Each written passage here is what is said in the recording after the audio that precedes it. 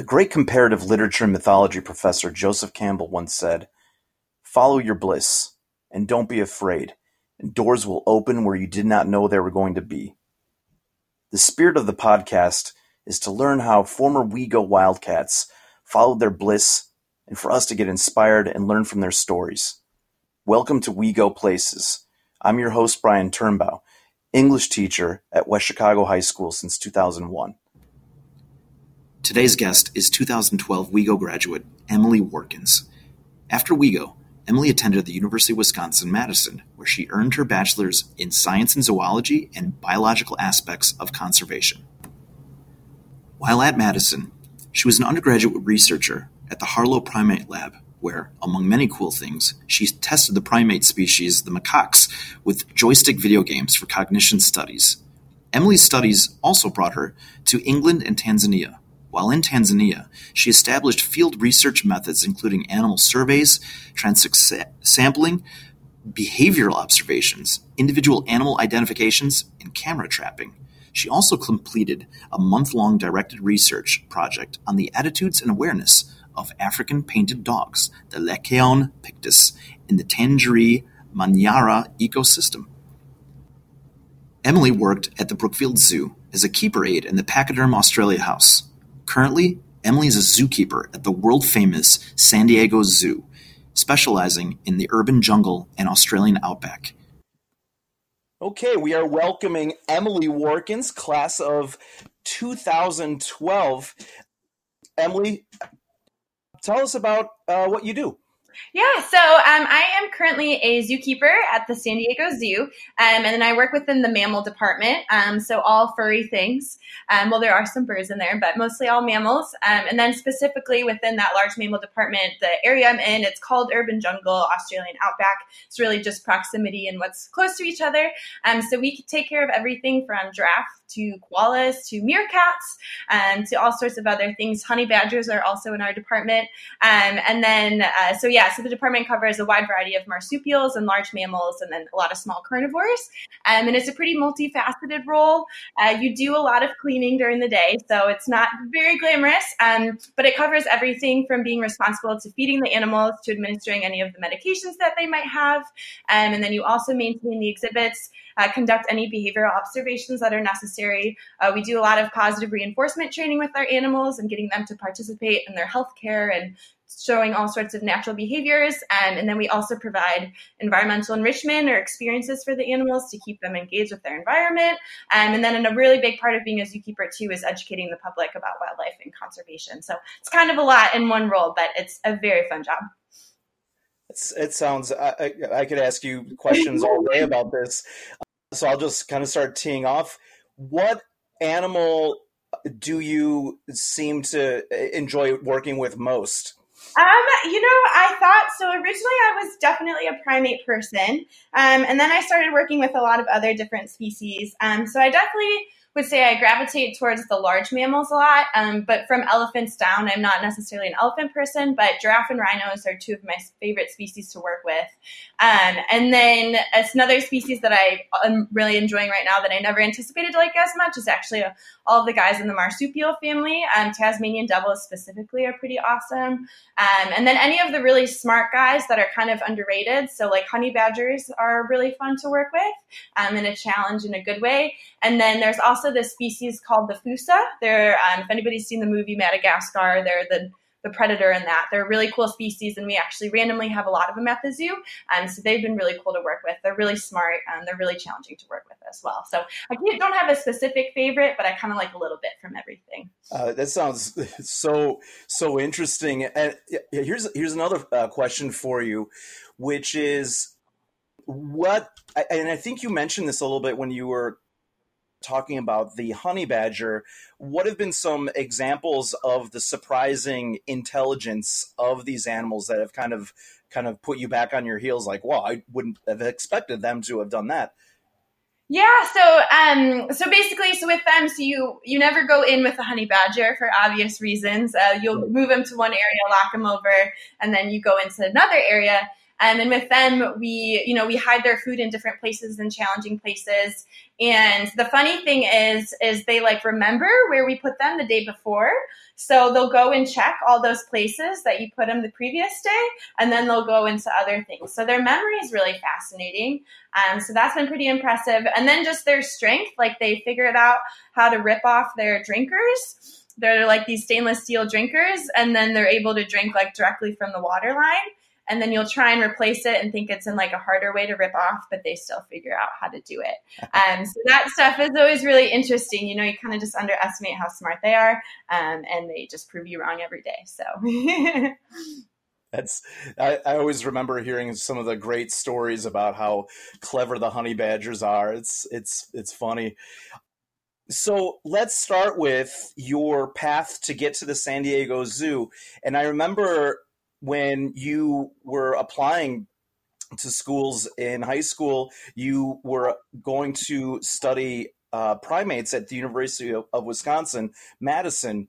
And that's the last that we knew when we sent you off there. And you've done some incredible traveling, and your studies have brought you to so many great different countries and different places. If you could kind of talk about your wandering path. Yeah, so it started in high school, actually. So my first exposure to zoos was I was a volunteer my summer after junior year. And it was just the basic, like, a kid in a bright green polo with some biofact, like a lion skull or something, talking in front of animal exhibits. But because of that, we got a lot of exposure to things. And so then that was kind of when it solidified. That was something that I definitely was interested in going into. So then when I started looking at colleges, University of Wisconsin-Madison has an amazing just environmental sciences and conservation. They actually have a lot of really cool primatologists that work there too. So that was a huge draw for me. And then I also, having older siblings and knew that they studied abroad, I looked up, before I even applied to schools, I looked up all their study abroad options. And University of Wisconsin-Madison had an option to go to Tanzania. So those were things I was already thinking about my junior and senior year. So that sort of led me to that pathway. And then from there, I've had quite a few jobs and internships. In a lot of my summers, I worked in the education department at Brookfield Zoo. There's actually a field called conservation psychology. So how to get little kids invested in nature and the wildlife from a young age. So I worked in a building within Brookfield Zoo doing education stuff. And then one summer, I got an internship over in England, which was really crazy kind of how it happened. It ended up being also like more of a volunteer position, and stayed with some family friends that lived conveniently near a really cool wildlife park. And I worked with gorillas for about 6 weeks, and that was really amazing. It's a cool place. It's called the Aspinall Foundation. And then the specific park is Port Lim. And so at that point, I was like, I'm totally primates. I love great apes. And that's what I want to do forever. And then at that point, I was kind of toying if I wanted to do a more zookeeper profession or actually go into research. And so then my sophomore year of college, I actually got an undergraduate research position working in a primate lab. And for 3 years, I worked with a really awesome primatologist. And her focus was, it actually was, if anyone's familiar with Harry Harlow, my lab was the same room that he used to work in, which was really cool. And things have totally changed since how things were when he was there. But basically our focus was providing environmental enrichment or experiences to monkeys in situations that aren't ideal, right? Unfortunately, we have a lot of them in research facilities. So we did a wide thing. Basically, we tested fun games and puzzle feeders for them and seeing how effective it was and if it had any positive effects on their neurology and behavior. And another big focus we had is they actually played video games with a joystick. And so we would set up this joystick video game system, and then from the different games that they would play, they're all pretty simple, like following a maze and that sort of thing. You could tell all these cognitive measures about their motor manipulation and that sort of thing. And so that was a really amazing experience in college. And then my junior year of college was when I studied abroad. So I was kind of doing primatology things, and then I did wildlife ecology when I went to Tanzania, and I spent 5 months there. And that was amazing. We lived in a small village in between Serengeti National Park and like Tarangire National Park, if anybody's familiar with those, probably not, but in between two really cool national parks. And they immersed us in the culture. We lived in a rural village. We did a lot of stuff with the community members. And then we all had independent research projects and spent about 3 weeks camping in these different wildlife nature areas. So that was amazing. Amazing. Yeah, it was awesome. It was really eye-opening. Yeah, I think we're not always aware of. I think we always kind of lump Africa as a giant continent, and then we see all the cool things that are there when we're actually there. So, and they totally threw us off into all these crazy experiences, and we're like, all right, go ahead, guys, go. You're only going to be with a translator that you've never met before for 4 hours interviewing local people, and you'll be fine. So that was really, really cool. And we got to see, obviously, being in the Serengeti National Park and seeing all those animals. We got to see the wildebeest migration, all that really cool stuff. So that was an amazing experience. And that was when I was like, okay, I totally want to do wildlife ecology. I want to go to grad school for that stuff. And that kind of set me off to my senior year, where I graduated a semester early, and was kind of in the middle of do I go and and I also had another internship in between there too, was being a zookeeper at Brookfield Zoo. So I worked with the giraffe and the African painted dogs, the Mexican gray wolves, and that kind of another mammal department, which is similar to what I work to now. So then senior year was kind of when I weighed my options of being a zookeeper or going to grad school for research or conservation research. And as you can see now, I ended up going the zookeeper route. It was just sort of more of because I had such an amazing experience at Brookfield, and I got hired on as an intro keeper, and then I kind of fell in love with it from there, and knew that I could always go back to grad school if that was something I really wanted to. And then it kind of took me on my path from there. What was your research in Tanzania? So I actually studied so they're also known as African wild dogs. The real name that people are trying to call them now is African painted dogs, so it has a more positive connotation. But they thought that they were locally extinct in the area that we were living, or that our field program was in. And so it's a cool, interesting area where there's some national parks, but there's also the Maasai live there. So they've got their communities, and then there's some different land management areas. And I thought that they were no longer there. And we were extremely lucky that when we were in one of the national parks, we saw a pack of like 20 African wild dogs. And they're really cool social carnivore. They're one of the most endangered predators in Africa. So it was this amazing, like, oh my God, are they here again? So me and another girl actually went around for 2 weeks interviewing the local villagers and trying to find out about what their attitudes were and their awareness and where else they've seen the dogs. And as it turned out, that they were around a lot more than we were aware of. And so it initiated this whole program. So all the information we found was the baseline to pitch to ecologists at the national park. And now they've got a conservation initiative to protect this pack and potentially another pack that now live in the area. So that was a really awesome program to work with. That is so interesting that you were able to discover something. I wouldn't say discover, but you were able to confirm whether or not the animals where you thought they had been eradicated from that particular region, and just with your intuition and just the ability to track it. How did you learn how to notice how the nature would reflect the clues to be able to find the animals? I mean, I imagine what you start from what you read in books, but then when you have boots on the ground and learn that, what was that process of just kind of learning how to read the land? So we basically totally relied on the local people. The Maasai are really interesting. They maintain their traditions as much as possible, but it's funny because they'll be riding like their bicycle, but they still have solar panels on their huts that they live in and have cell phones. And so they're this really cool culture, and they're so open to sharing. And basically we just ask them everything because they're so observant, and for the most part, they're pastoralists. So they live among the wildlife. And so they were able to take us around and show us these hill areas where they knew that they denned and spent time. And then that way you kind of have to change, because a lot of times you are always stuck on what the literature says and what everything like scientists are telling you, this is where they are. But then when you actually talk to the community members, it changes your perception of what actually is happening, especially with the changing environments we have everywhere in the world. So they were just telling us where they saw, where they would run through, and then different signs of them. And then we actually would interview some of the elders who had seen the land change from, the last, anywhere from 60 to 80 years, and then tell us, where the animals used to occur, and then now where they're seeing them occur now. So we basically just relied on a lot on oral history and what they had to tell us. So that was a really cool experience. So could you tell me what you are working on now? You sound like you were, in terms of the educational component of that, of working with the public as they come into the zoo. What does that entail? So people have a lot of questions all the time. And I think just people's general, it's fast for me. I take it for granted because we're around these animals all the time, but people genuinely, it makes sense. There's so much that they don't know. And it's great that they're really interested. And a lot of the areas that we work in are very public facing. Our giraffe exhibit is totally in the public and we can't clean it before the zoo opens. So we're often stuck raking with like 20 guests asking us questions for a really long time. So we're available for any questions that they have. So we always really enjoy talking about that. And then something else that zoos really push as well is they are just called zookeeper talks or chats.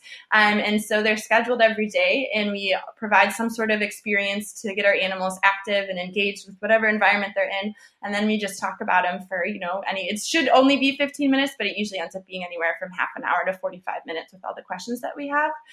So that's something that we do on a daily basis. And then we also have behind the scenes tours that we'll take people on. Especially there's big donor tours that we bring people around. And then similar to when I was a volunteer at Brookfield Zoo, San Diego Zoo also has like a zoo corps program where they've got high school students that are then around the zoo. And that way they can then get involved too. So keepers are involved as much as possible, from as little as answering questions to guests to doing some more formalized zoo talks and experiences. I think the public has so many questions, and I think their heart is usually in the right place. From your standpoint, obviously conservation is such an important feature of your work and your continued work to protect wildlife. What are some of the things that the public probably needs to know, or maybe do some type of change in behavior that could help those help the process of such conservation? I think a huge one is just awareness is the first step, right? So I work a lot with the giraffe, and so giraffe are going through a silent extinction, and that's like a really iconic species that everyone kind of knows from the age of 2 up. And so just making sure people are aware of every single species is vulnerable, and just having that that conversation with everyone, I think that's always a good first step, is just making sure that they're open-minded to what else is going on in the world besides things that are related to just the human species. And then obviously there's some personal life choices that we do like to push that are more conservation minded. A big one that people don't like to hear a lot is eating less red meat specifically, because one of the biggest issues in the world is how much domesticated animals we have versus wildlife, and how that requires us to feed them, and they overgraze land, and it just creates methane as one of the worst contributors to the global warming. So I'm telling people like, hey, if you're really conscious of your meat consumption, then down the road it can maybe decrease the amount of domestic animals that we have that's putting a lot of pressure on our wildlife. And so the way to make it sound a little bit happier is we just say Meatless Mondays is always a good first step to have, and it's good personal life choice, and it helps everybody else. So those life choices are really important, and I just tell people to watch nature documentaries. It's a really easy thing to do, and just all keeping really interested, and that way you have that mental connection, that the way you live your life, it's not just about the human species. We've got this entire planet that's interconnected. So those are some things we kind of try to push. And of course, recycling and all that other stuff. But the Meatless Mondays is like our big push right now. Yeah, I can imagine, that type of connection between behavior and outcomes is that's part of the educational effort for sure. There was something else I was going to ask. What are the things that still keep you excited at your job?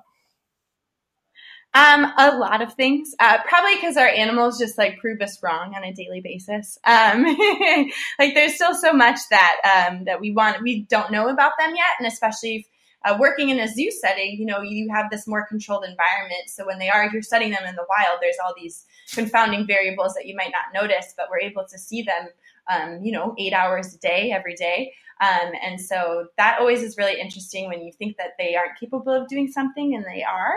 But I also think it's a really cool point in the zoo field right now where it's transitioning to this having really high standards and using all these science based methods and making sure that we're as involved as conservation as possible.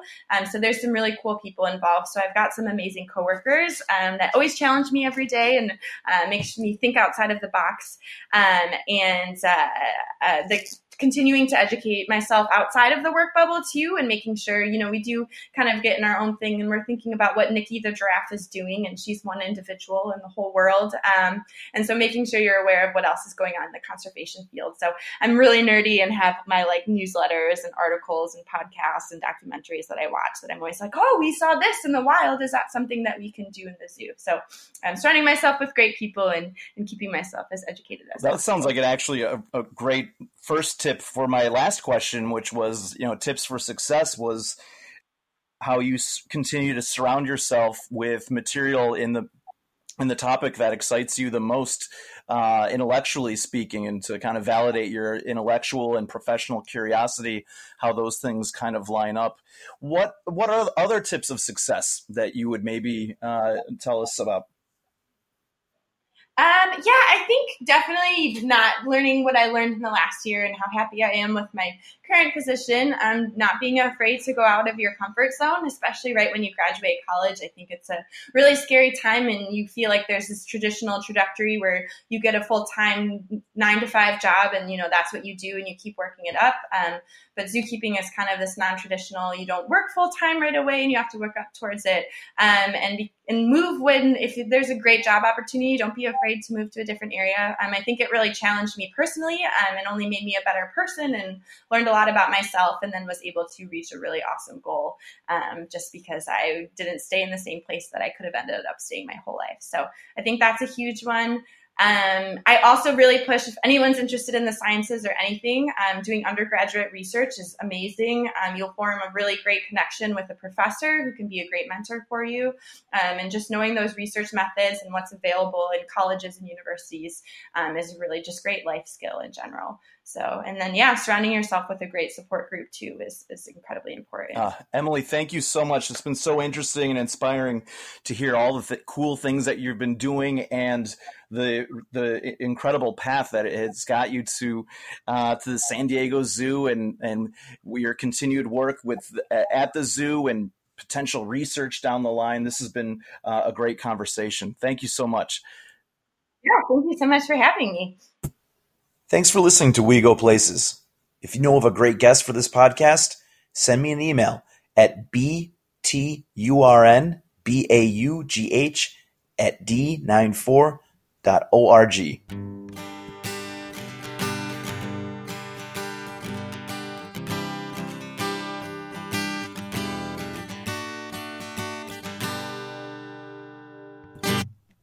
Music provided by Joe Villecat.